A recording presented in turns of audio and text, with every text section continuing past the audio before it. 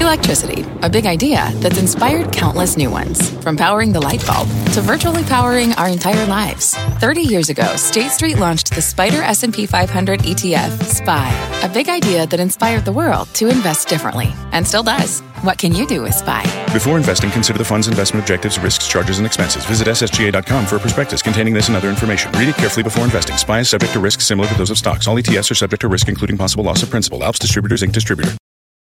You're listening to The Exchange. Here's today's show. I would like to thank Chairman Powell for his testimony today. Without objection, all members have 5 legislative days within which to submit additional written questions for the witnesses to the chair, which will be forwarded to the chairman for his response. I ask you to please respond as promptly as you are able. Without objection, all members will have 5 legislative days within which to submit extraneous materials to the chair for inclusion in the record. Thank you all, and this hearing is adjourned. All righty, there you see the closing of the House Financial Services Committee chaired by Maxine Waters with Chair Jerome Powell of the Federal Reserve discussing the position on interest rates and the economy generally, wrapping his semi-annual testimony on monetary policy in front of that committee. Powell saying the economy is resilient, steady growth, but he did acknowledge that there are risks from coronavirus. He warned that disruptions in China could spill over to the global economy. On rates, Mr. Powell saying he's content with the current stance of monetary policy unless economic conditions change significantly. He also said the Fed will continue liquidity injections into the markets, but will transition away from the active use of repo. During the testimony, President Trump criticized Powell, which he has done rather repeatedly, tweeting, quote, when Jerome Powell started his testimony today, the Dow was up 125 and heading higher. As he spoke, it drifted steadily downward, as usual, and is now at minus 15. Germany and other countries get paid to borrow money. We are more prime, but Fed rate is too high, dollar tough on experts. Let's bring in Joe Lavorgna, chief economist at Natixis, Kenny Polcari, senior market strategist at Slate Stone Wealth, and CNBC economics reporter Steve Leisman is here as well. I'm going to begin with you, Steve, and get you just sort of to sum up what you heard the chair say. He sounded more dovish than not. He said nothing about the expansion is unsustainable. That's a beautiful use of the double negative. I think it means things are pretty good. And he seemed, but nowhere did he suggest that we were going to go close to or into negative interest rates. No, I think you have to think about where you were, where the chairman was or the Fed policy was before going into this. It was a policy that was on hold. It thinks that current policy in the range of 1.5 to 1.75 is appropriate. To the extent that they are leaning anyway, they are leaning dovish. And really, I see no change at all in policy from that. He mentioned the coronavirus as a potential risk. Trade's getting a little better. Other risks out there on the global economy. Think of it this way, Tyler. If 90 degrees is straight up neutral, you know, beyond the 45-degree mark is really leaning towards a cut. I think it's just short of the 45-degree mark. They're leaning towards a cut if things like the coronavirus create broad, sustained downside risk to the economy. He's not ready to make that conclusion yet. Joe? I agree with Steve. We don't always agree, but Steve makes some great points. To me, the reason the Fed probably isn't cutting, though, is the economy is strengthening in my mind. I mean, the coronavirus certainly is a risk in the short term, and Q1 could be adversely affected. It might be adversely affected more by what's happening with Boeing than it is with the virus. But generally speaking, to me, I'm very bullish on growth and think the economy can do really well, in part because productivity is strong, but also job growth is great. And there's still a lot of labor slack we could get into if you'd like to talk about, but the economy looks to me very healthy, and that's the reason why the Fed probably won't cut. Do you buy into the idea that we were discussing yesterday that the United States, both from equities and bonds, has become the safety play globally? Partly, yeah. Well, you see the dollar obviously very strong. I mean, you see rates. I mean, the last year, equities are up about 25%. Interest rates are down over 100 basis points. The dollar is slightly higher. And it's hard for the dollar to go down if U.S. growth prospects are as good as I'm suggesting. And also the U.S. is perceived as a safe haven, which it has been. Kenny, do interest rates need to come down? No, I don't think they need to come down. And quite, in fact, I wasn't in the camp that he needed to make the last cut that he made. I actually thought he should have left them where they were. But that being said, certainly in an election year, I think the last thing the Fed wants to do is appear to be partisan on either side. So I don't think rates are going anywhere. And although he may be leaning dovish, I think you have to leave that door open just in case this coronavirus turns into something much bigger than it is. I think rates actually stay unchanged all year. You've basically got, don't you, right now, the Chinese economy shut down? If for all intents and purposes, yeah, especially a key part of the supply side of the Chinese economy. Yes. And the potential knock-on effect, the worrisome thing out there is, what are the components that China provides us that we need can't get parts. to generate Nissan our own can't get GDP? Parts in their I heard a story factories. that they can't get hockey sticks in the NHL, which that's a potential real problem, as you might imagine, for some people anyway. But those are the sorts of things that, obviously, hockey sticks are not the thing that's going to shut down the economy. But there's that piece of it. Joe mentioned the Boeing shutdown. Take the two together. We did a survey over the weekend, Tyler. 1.2% is the going number for a consensus for GDP in the first quarter. That's a weak number. It would appear, without any additional evidence or downside risk, the Fed is going to look straight through it. And they're going to see the other part of the forecast, which is for a rebound in the second quarter to 2%. Right. The only thing I want to just add, though, I mean, I said the Fed isn't going to cut. That's different from saying the Fed shouldn't cut. On the growth side, and the models the Fed uses, output gaps, neighborhood, things of that sort, the Fed won't cut rates because unemployment's going to stay low. However, if you look at the yield curve, the fact that the whole curve is still trading through the midpoint of the funds rate is a problem. And the market's saying the Fed should be cutting. And if the Fed wants to be credible or credibly irresponsible, as I like to say, the Fed should be cutting rates. I don't think they'll do it, though. And you think they should stay roughly where they are? I didn't think they should have made the last cut, never mind make another cut. So I think rates should stay where they are. Yeah, because I think it's like pushing on a string. And I hear what you're saying, but it doesn't make sense to me logically. We just need a steep yield curve, though, Kenny. That's the thing. We need a steep yield curve. Yeah. All right, gentlemen, we got to leave it there. Thanks. Kenny, Joe, Steve, appreciate it. All right, we've got a news alert on the airlines and the coronavirus, and Phil LeBeau has that story. Phil? Tyler, you guys were talking about the Chinese economy essentially being shut down, or is it essentially shut down? Well, there's certainly not demand for flights between the U.S. and China. American Airlines now postponing when it plans to resume flights from the U.S. to China, now pushing it back to late April. Previously, it was going to resume flights between Dallas-Fort Worth, its hub, and Hong Kong on February 21st. That's moved to late April. And then you have the flights between L.A. and Hong Kong, as well as all of the other flights to mainland China. They were supposed to resume on March 28th. Now they're going to resume on April 23rd and April 24th. Not a surprise, Tyler, given the fact that they are seeing extremely depressed demand for flights to China. So they're not going to fly them until they have the demand from people who want to go there. Absolutely. Phil LeBeau, thank you very much. Phil reporting on the airlines. And here is what else is ahead on the exchange. Coming up, there's a lot riding on tonight's New Hampshire primary as the Democrats continue to search for leadership. The state of the race, the state of fundraising, and what's at stake. Plus, no signs of slowing down. The staggering new numbers that show the sky is the limit for streamers. And a look at how the shorts were left holding the bag on Tesla.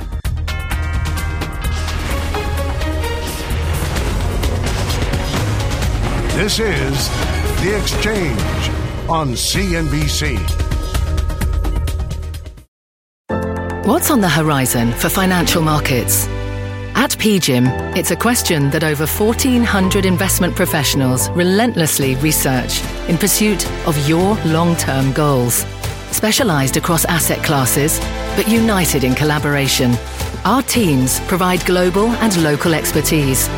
Our investments shape tomorrow, today. Pursue your tomorrow with PGIM, a leading global asset manager.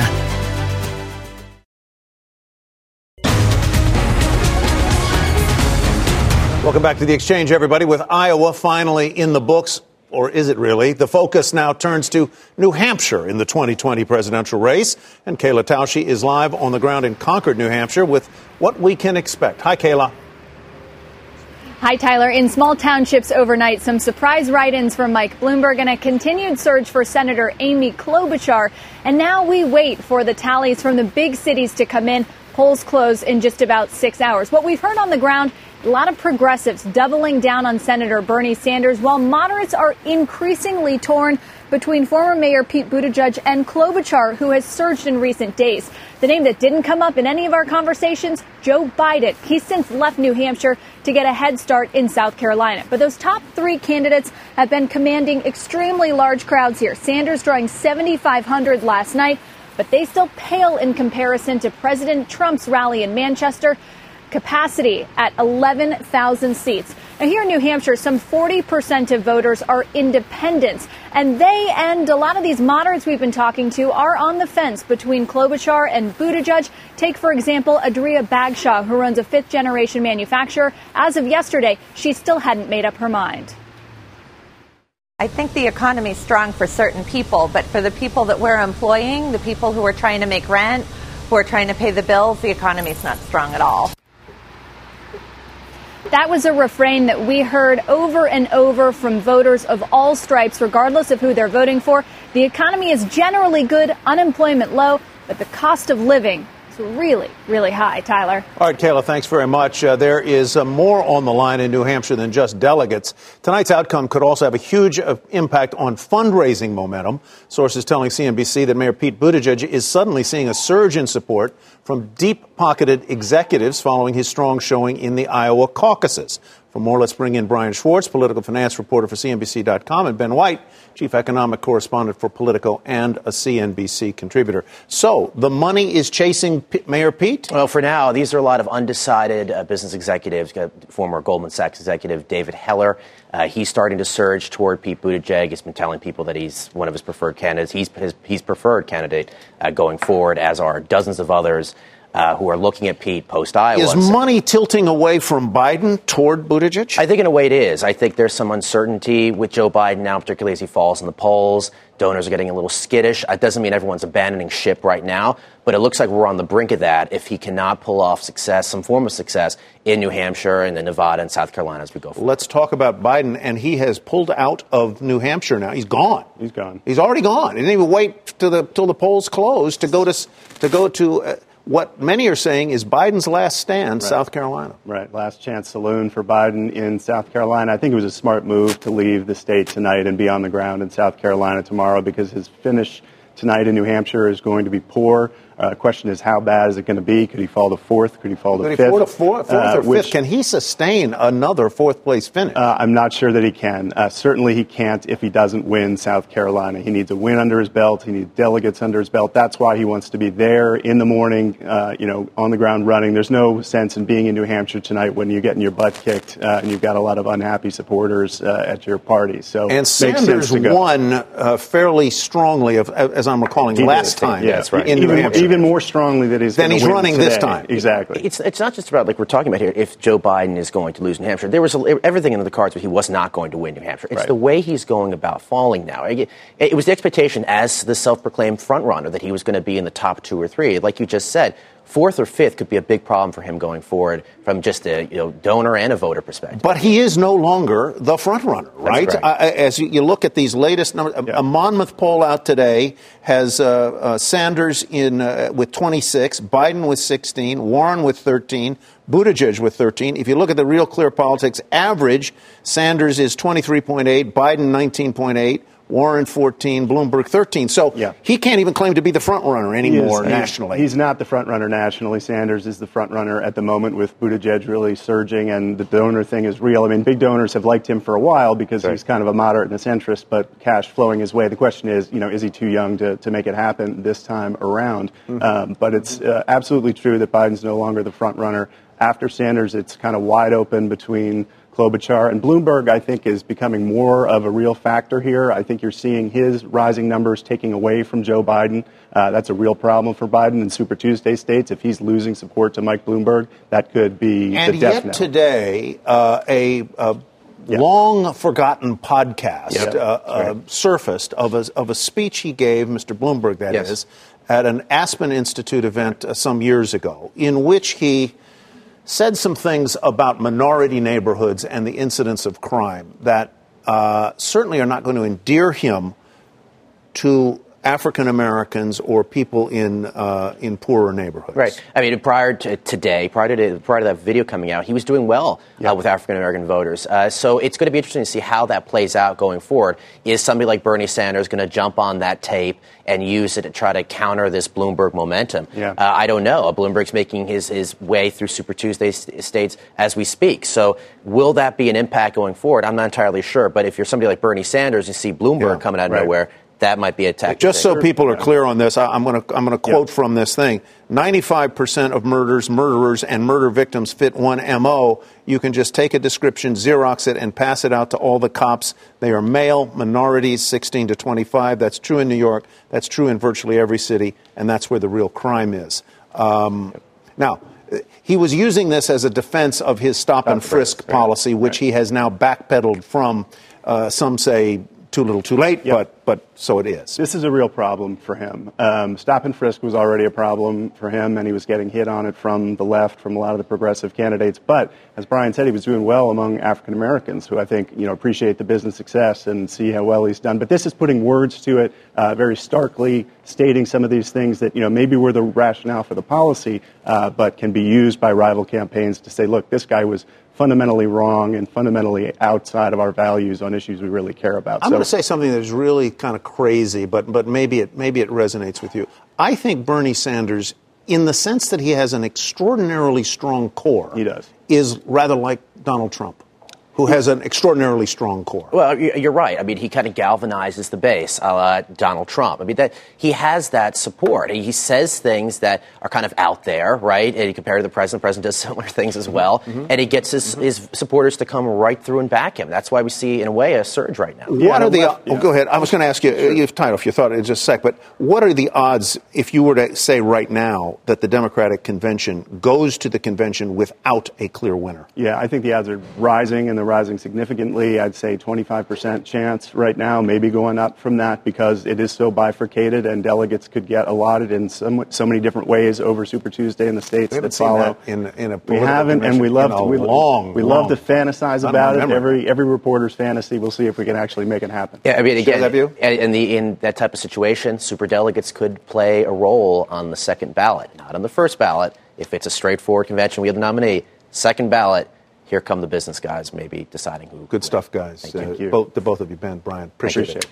All righty, it says Kelly, but Kelly's not here. It's Tyler. Coming up, new data out today suggests that when it comes to streaming, viewers are just getting started, so who's got the upper hand in trying to court more eyeballs? Plus, manufacturing mayhem. We follow one company's journey to reopen for a real-world look at just how hard getting back online will be. And a reminder, you can always watch us or listen to us live on the go on the CNBC app. The Exchange is back in 2 minutes. Hi, I'm Ben. I suffer from a condition called writer's block. It strikes when I'm at work. That's why I choose Canva Magic Write. It works fast, generating text in seconds, thanks to AI. Common side effects include increased productivity, compliments from coworkers, feelings of satisfaction. Now I can say bye-bye to writer's block. Ask your boss if Canva Magic Write is right for you at canva.com, designed for work. Canva. Support for this program is provided by Chevron. Methane management is a critical part of achieving a lower carbon future. Chevron is taking action to keep methane in the pipe. Their 2028 upstream methane intensity target is set to be 53% below the 2016 baseline. They're committed to evolving facility designs and operating practices. And they've trialed over 13 advanced detection technologies, including drones and satellites. That's energy in progress. Learn more at chevron.com/methane. Welcome back to The Exchange, everybody. Here are some of the movers this hour. Shares of T-Mobile and Sprint are soaring after a judge ruled in favor of their merger. Now, the ruling clears one of the final hurdles for that deal, which cannot close until the California Public Utilities Commission approves the transaction. The home construction ETF, the ITB, closing in on an all-time high. The move is being led higher by shares of Louisiana Pacific, Beacon Roofing, and Owens Corning. And despite the concerns over the coronavirus, the China large-cap ETF FXI is on pace for its 6th positive day in 7, Shares of Tencent among the biggest winners. Now let's go to Sue Herrera for a CNBC News update. Hi, Sue. Hello, Ty. Hello, everybody. Here's what's happening at this hour. The defense resting its case in Harvey Weinstein's rape trial, relying on just a few witnesses to testify on his behalf.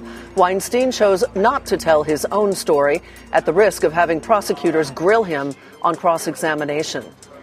The World Health Organization officially naming the coronavirus COVID-19. This as it convened outside experts to fast-track promising tests, drugs, and vaccines to help slow the outbreak of the coronavirus. That virus has killed more than 1,000 people. This outbreak is testing us in many ways. It's a test of political solidarity, whether the world can come together to fight a common enemy that does not respect borders or ideologies. It's a test of financial solidarity. And here at home, as per tradition, residents of tiny Dixville Notch in New Hampshire voting first in the New Hampshire primary. Former New York City Mayor Michael Bloomberg receiving 3 of the 5 votes cast. Bernie Sanders and Pete Buttigieg getting the other 2. You are up to date. That's the news update. Ty, back to you. Sue, thank you very much. Sue Herrera. All right, thanks. Here's what else is coming up on the exchange. Ahead, Lyft has gotten a big lift this year, up 23%. Well, tonight's earnings keep the momentum rolling. Uber suffers a blow in California. A look at how hard it's becoming for factories to come back online in China. And money versus exercise. A new study has the answer on which one will make you happiest. It's all ahead on Rapid Fire.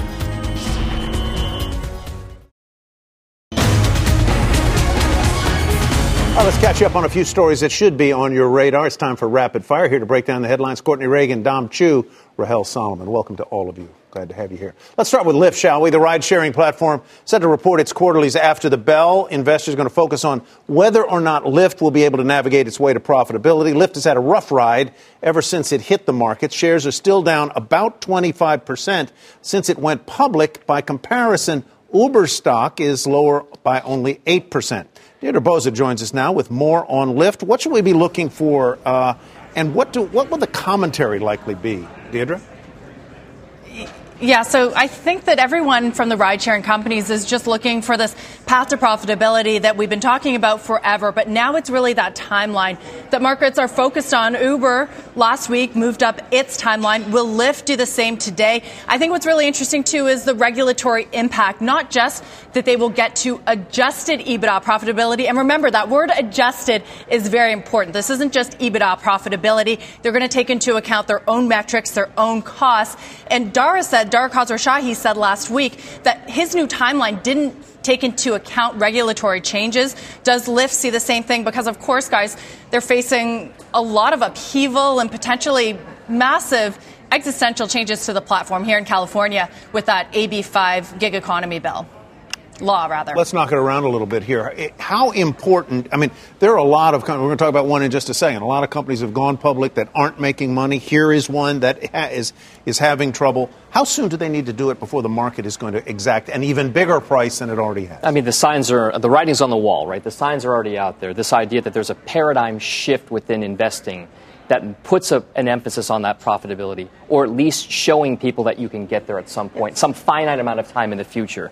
We've seen IPOs of companies in the past over the last 10 years plus that have come to market because the buzz around them, the business growth prospects were enough to people to say, hey, we don't care about profitability just yet. The issue now is that almost every company that comes public is going to be put under a different lens, and it's got to be not exactly sitting well with either the company execs at private companies or the board members there as well. And the revenue growth catches everybody's eyes, right? I mean, that's the thing that people have been focused on. And that's what we have been for a long time. But as Dee pointed out, Uber, Dara Khosrowshahi, CEO, said, hey, guess what? We're going to get to that profitability point sooner than what many had expected. And I think that was a pretty big milestone. And I wonder if Lyft, investors are hoping to hear the same thing. And then if they don't, what happens? Are they going to be punished? Let me ask Deirdre a dumb question, which I know you know the answer to. Why can't or why don't Lyft and Uber make money?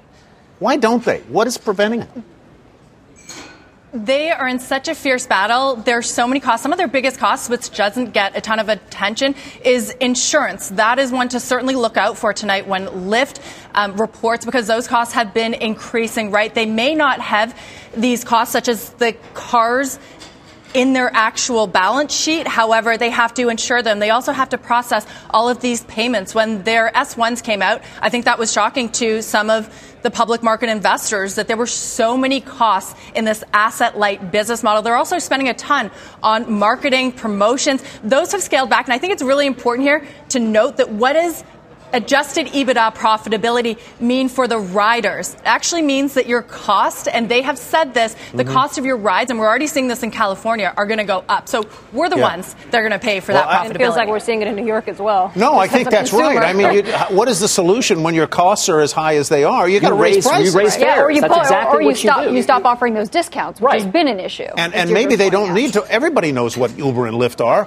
Why do they need a bunch of marketing? I don't know that you need a lot of marketing when you're already out there. All right, Deirdre's going to stay with us because, according to Dow Jones, Airbnb has swung to a loss for the first 9 months of last year as costs climbed sharply. The rising costs and losses are raising questions about the valuation and now the timing of its much-anticipated IPO.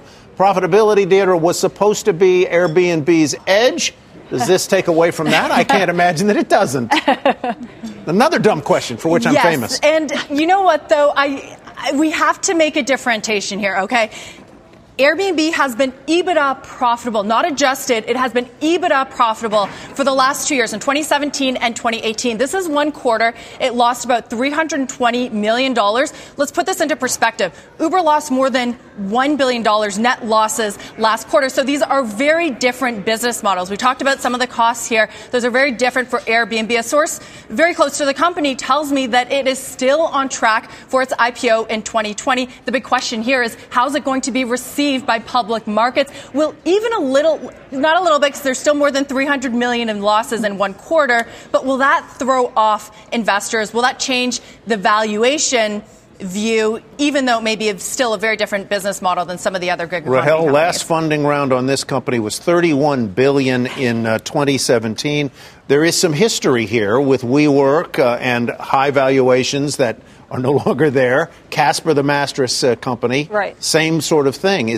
Should we be prepared that if this company comes public, that its valuation is going to be a fraction of $31 billion, or what? You know, I think there are so many uncertainties. Another thing perhaps spooking investors now is the coronavirus. One investor close to the company, source close to the company, saying that China is an important growth area for Airbnb, and they may have to push off their IPO if it does in fact happen in 2020 until the coronavirus stabilizes a bit, so it provides a little bit more certainty for this very important geographic region for the company. So I think there are still a lot of questions for this perhaps IPO. That's an angle I hadn't thought about. I didn't know how big they were or are in Greater China. Deirdre, thank you very much. We appreciate it. Great as always to see you. Next, the fallout from the aforementioned coronavirus showing up in several retailers' quarterly results. Under Armour reporting disappointing results this morning. The stock off nearly 19%. The company also giving weak guidance, warning that it could lose as much as $60 million in sales from the coronavirus. On the other hand, Hasbro delivered a stellar quarter, yet on the earnings call, the Hasbro CFO, Deborah Thomas, saying that, quote, it's challenging to quantify the potential magnitude of the virus and that the company is reacting to the situation. These companies join a growing chorus of retailers already citing the coronavirus as a threat to future earnings. Courtney, obviously with Hasbro, it's a manufacturing issue in part. That's right. I suspect it is the same with Under Armour. They must manufacture some in China. Yeah, and on the call, look, they sort of went through it can be a supply issue. It can be a logistics issue when it comes to getting goods in and out of the country. And that can also be a demand issue for selling to customers in a country where many people are quarantined at home. They're not going to work. And so they tried to quantify it. As you said, it could be $50 to $60 million in a revenue hit in that Asia Pacific region in the first quarter. They, like Hasbro, though, gave themselves a little bit of room, saying that's what we see right now.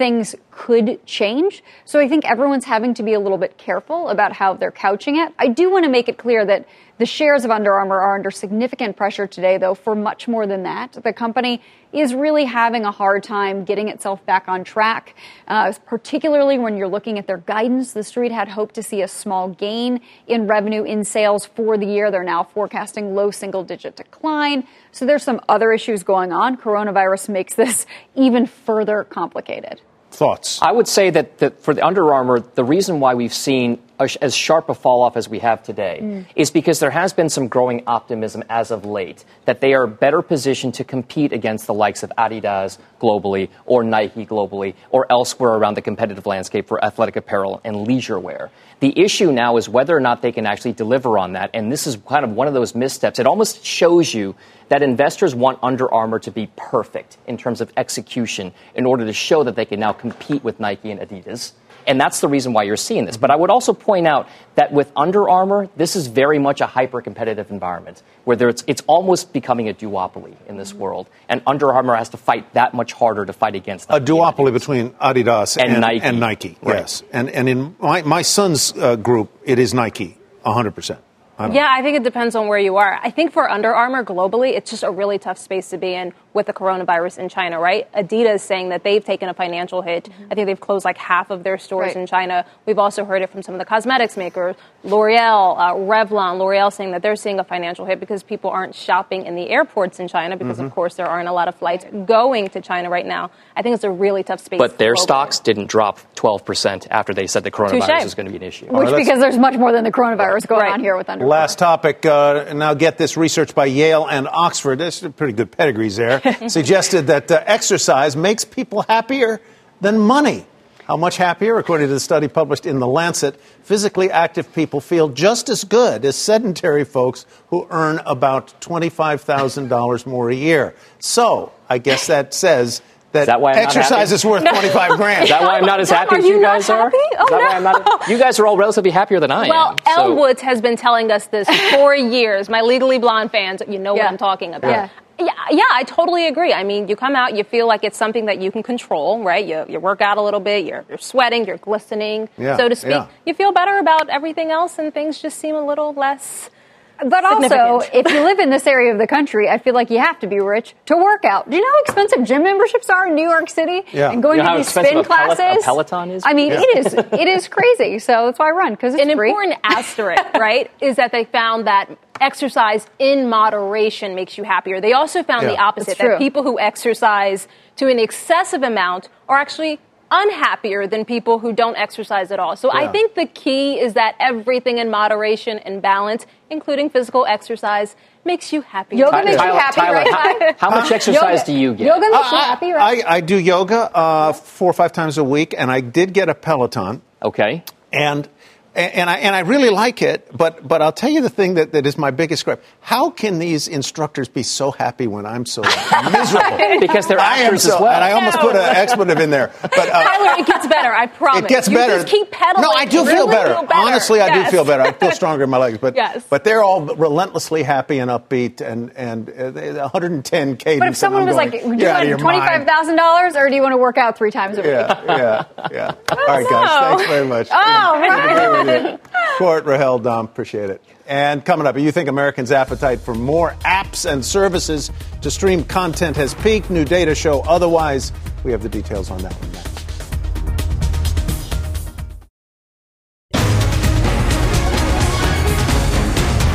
Welcome back to The Exchange, everybody. The amount of time, Americans spend watching content on their smartphones or the web is not slowing down, and it is actually quite the opposite. Julia Borston is live in Los Angeles with the details. Hi, Julia. Tyler, we are consuming far more content than ever before. In fact, American adults spend nearly 12 hours a day connected to media. That's as of the third quarter. Now, that's an hour and a half more per day than the year earlier quarter. So the big question is, what are people doing when they're connected to media? Live TV has actually declined by 17 minutes to just less than 3.5 hours a day, according to this new report from Nielsen. The growth, though, is in the time spent on smartphones. time spent using an app or the web, nearly an additional hour and a half from the prior year. Now, Nielsen reports that just 19% of all video viewing on TVs is happening on streaming, but that's up from 10% a year and a half earlier. And of that streaming time, Netflix is in the lead with about a third of it. Now, these new numbers from Nielsen comes as the information reports that YouTube is looking to take more steps to be the base of consumers' streaming video bundles, is looking at the idea of giving people the ability to sign up through YouTube for a wide range of additional video apps. I reached out to YouTube. They had no comment, but it makes sense that they would want to grow their business in that arena as well. Yeah, absolutely. You're going to stick around, Julia, as we bring in CNBC.com's technology editor, Steve Kovacs. Steve, you have looked into this YouTube issue, and what they want to do is be the gateway, I suppose, to all kinds of other streaming services and channels for a fee. Yeah, it's the return of the bundle, if you think about it. Apple started doing this last year where you can kind of pick a la carte what I want, what channel I want. The benefit is, hey, if I'm done with Succession Season 2, I can cancel HBO without a contract or anything like that, don't have to worry about it, and sign up again when Season 3 starts. But if you bundle it all together and you add it all up, in Apple's case, for example, it's like $100 a month anyway. So it's approaching that cable bundle pricing already. So YouTube is seeming to take a page out of Apple's book. Amazon does it too on Prime Video. This idea is everyone's trying to create this new bundle. Who can become the next streaming cable service? I guess the idea here, Julia, or the appeal is that I am creating my own custom bundle as opposed to a bundle that has been curated, to use the very polite, effete word of the hour, for me by a cable or another provider, right?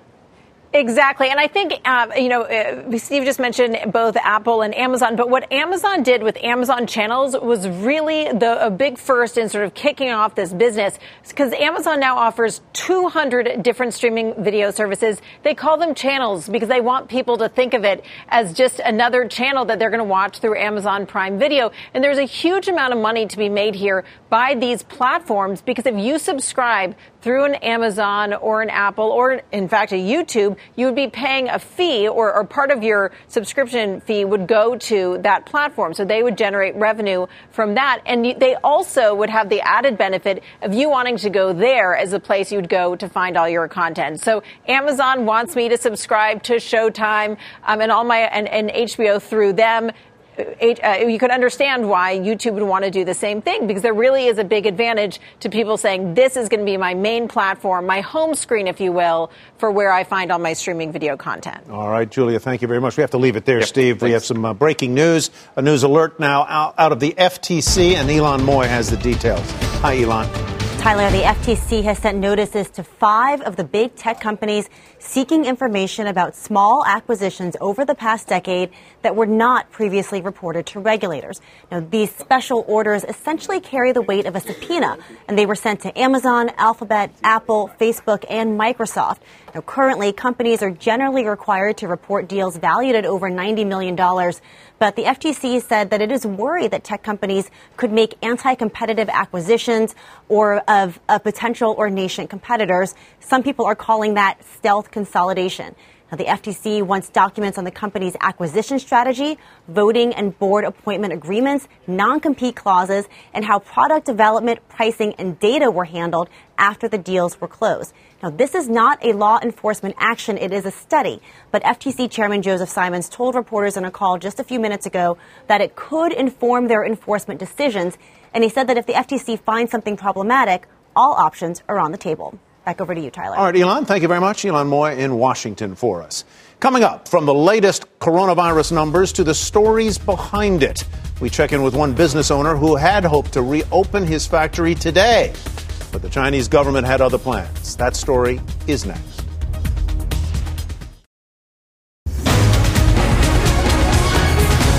Welcome back to The Exchange, everybody. The number of coronavirus cases keeps climbing, with more than 43,000 now worldwide, including 13 here in the United States. The number of deaths now stands at 1,016. And with many factories across China still shut down, the disruption to businesses and supply chains goes on and on. Eunice Yoon spoke with one business person whose motorcycle factory on the outskirts of Beijing was just ordered to stay closed a little longer. Hi, Tyler. Well, the continued spread of the virus has stalled production lines across China, and we spent the day with one Beijing manufacturer who's concerned that the disruption to the supply chain could last till April. Sebastian Krobuk expected to reopen his Beijing motorcycle factory today. Instead, it's 10 in the morning, and he's at home with his dog. It's nice to be at home, but this is too long. Like most businessmen in China, Krobuk was planning to start production after the Lunar New Year holiday. But because of the spreading coronavirus, he's stuck trying to manage his company Evoke from his apartment. Krobuk has depended on the thousands of workers at this facility to build his motorcycles for the past 2 years. From here, the bikes are shipped all over the world, including to the U.S. The authorities here have imposed new prevention measures that companies have to meet, like installing showers, isolation rooms, and appointing staff to monitor workers' health. You have to have it or you don't open the door. That's pretty much how it is. He's not sure when that will happen. Chinese workforce is a migrant workforce. And majority of that workforce comes from the places like Wuhan, Hubei, Harbin, and so forth. And those guys won't get here at least for until the end of the month. In the meantime, he and his partners had to delay the launch of a new motorcycle they had planned for this month. When do you think you're going to reopen? Fingers crossed Friday, but you never know. The virus is now affecting Chobruk's business planning. He said that he and his partners already have a facility in India, but they're now considering shifting senior staff to India and accelerating their plans there. Tyler? Eunice, thank you very much. There are a few companies that have announced in the last 24 hours that they will open their facilities. Caterpillar reopening most of its Chinese operations, a company saying they continue to follow government direction on the remaining openings. Honda telling investors it aims to restart car and component production at most of its Chinese plants on Monday. It added that some of its workers have returned at 5 of its plants to take steps to ensure the safety of employees in order to resume work.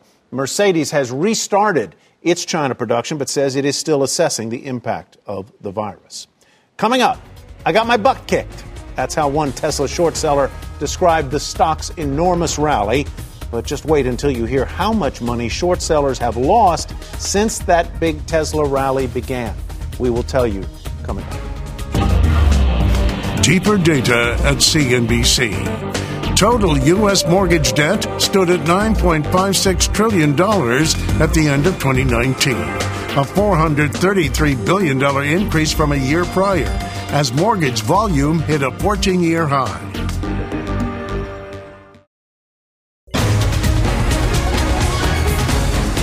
Bearish investors and short sellers lost $8.4 billion as shares of Tesla more than doubled over the first 5 weeks of the year. Since then, the stock has fallen about 20% from its peak, but some are still feeling the short squeeze and may be feeling it for quite some time. For more, I'm joined by Greg Zuckerman, author of The Man Who Solved the Market. He's a special writer for the Wall Street Journal. Greg, how much pain are these short sellers in? It's pretty deep, and it's spread. It's the big investors, guys like David Einhorn, Steve Eisman, hedge fund type traders, but individuals too. We spoke to a bunch of them who've been skeptical for a long time. Some are throwing in the towel. Others say, hey, at $750 a share, it's even more of a short. I haven't seen anything like this sort of showdown, a battle over a single stock in a generation, maybe.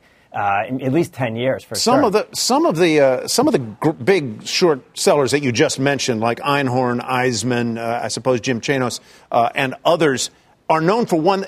They're known for many things, but one thing they're known for is the ability to endure pain, right? Yes, some can handle it. A guy like Jim Chanos says it's about 2% of his firm's assets, their positions. I spoke to him. He's either a really good poker player or he sounded pretty calm and confident in his position. And he wasn't really talking about adding to it, but he didn't seem like it was ending it anytime soon. But many even bigger investors aren't in a position where they can hold it forever. And that's the thing about being a short seller. It's really difficult. And as the stock goes up, you feel pressure. And some of the reason why it's been going up is these guys closing out their positions and you get a short squeeze. That's not the only reason, but it's part of it. This is a stock that is volatile. It is a heavily traded stock, $55 billion worth of shares traded on Tuesday of last week alone. There was a time to short this stock about a year ago, right? Yes, and there were reasons to think that the stock was going much farther lower. I mean, listen, you can make all kinds of bearish arguments. The stock, the company isn't known for its profits. It's in a really competitive business. This isn't like Amazon back in the day when it wasn't making any money, but it had aspirations and it had interesting plans. You can make the argument that people like BMW and Porsche are coming out with electric vehicles that are equally attractive to Tesla, and the bulls will counter all that by saying Elon Musk is unlike any other executive. He's proved it over the past couple of years. He's got ambitions, and he's got the track record, at least the last 6 months or so, where he's been improving their production. They've got a crossover coming, so you can make the bull argument. Yeah, I suppose so. And very quickly, he loves trolling the shorts, doesn't he? Very quick. Right. Unlike any executive we can recall in the last few years, he baits them, he trolls them. He's talked about how shorts should be outlawed. It's been part of the game. It's part of the story is the short sellers. All right. Greg Zuckerman, The Wall Street Journal, thank you. And that does it, folks, for The Exchange. You've been listening to The Exchange. Make sure you're subscribed to get each episode every day. Same time, same place. CNBC has quick and easy to understand business news updates at the open, midday, and close every weekday. Markets, money, and more from Wall Street to Main Street. I'm CNBC's Jessica Ettinger. Follow and listen to CNBC Business News Updates wherever you get your podcasts.